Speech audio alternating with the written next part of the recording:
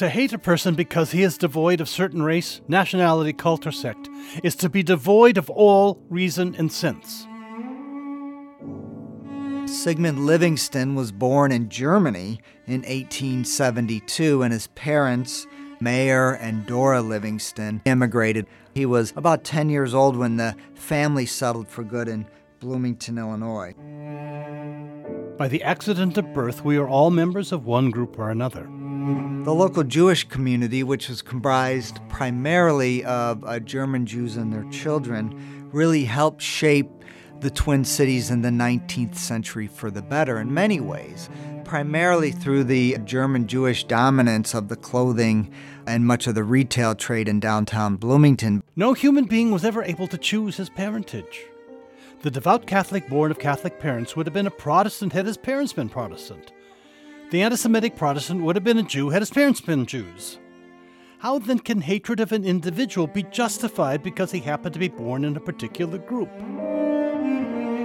Though based in New York City today, a very powerful and influential organization combating anti-Semitism, the ADL, the Anti-Defamation League, was founded in none other than Bloomington, Illinois, back in 1913. Everywhere, even in Bloomington, normal Jews faced prejudice, especially in popular culture. You look at vaudeville, which before the rise of motion pictures was the most popular form of public entertainment. A common humorous character, if you will, would be a Jewish figure, but portrayed in a kind of a sickening stereotype. If we must have enmity, it should be for that which the person himself does or stands for. He attended Illinois Wesleyan University at the time.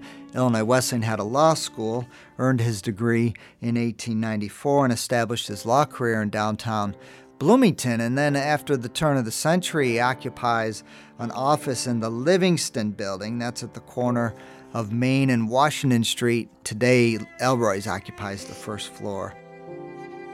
Often we judge an individual member of a sect, cult, nation, or race by our stereotype of the entire group. So in 1908, Sigmund Livingston from Bloomington heads a national standing committee through the B'nai B'rith, charged with rooting out anti-Semitism in American popular culture. Even children of the same family differ in morals, culture, ethics, and merit.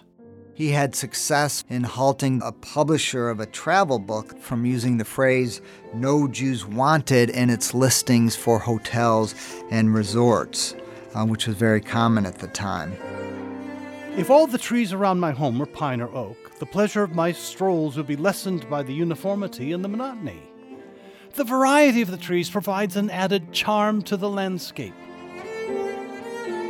The Anti-Defamation League was organized, and Sigmund Livingston served as its first director. And its mission at the time, and it remains so today, was to stop the defamation of the Jewish people, to appeal to your mind, to your morals, but also, if necessary, to the law. If a German subscribes to the doctrine of Nazism and furthers its cause, we are justified in our enmity toward him because he is against our democracy. But if a German does not subscribe to Nazism, nor give it and its purposes his aid and support, then the accident of his birth should not provoke hatred against him. He knew how the world operated, so he was a pragmatist, but despite that, despite what he saw in the world, he remained an optimist. So he wrote in his 1944 book, Must Men Hate, "I have an abiding faith that religious prejudice and mass hatred will be vanquished in time by reason and by truth."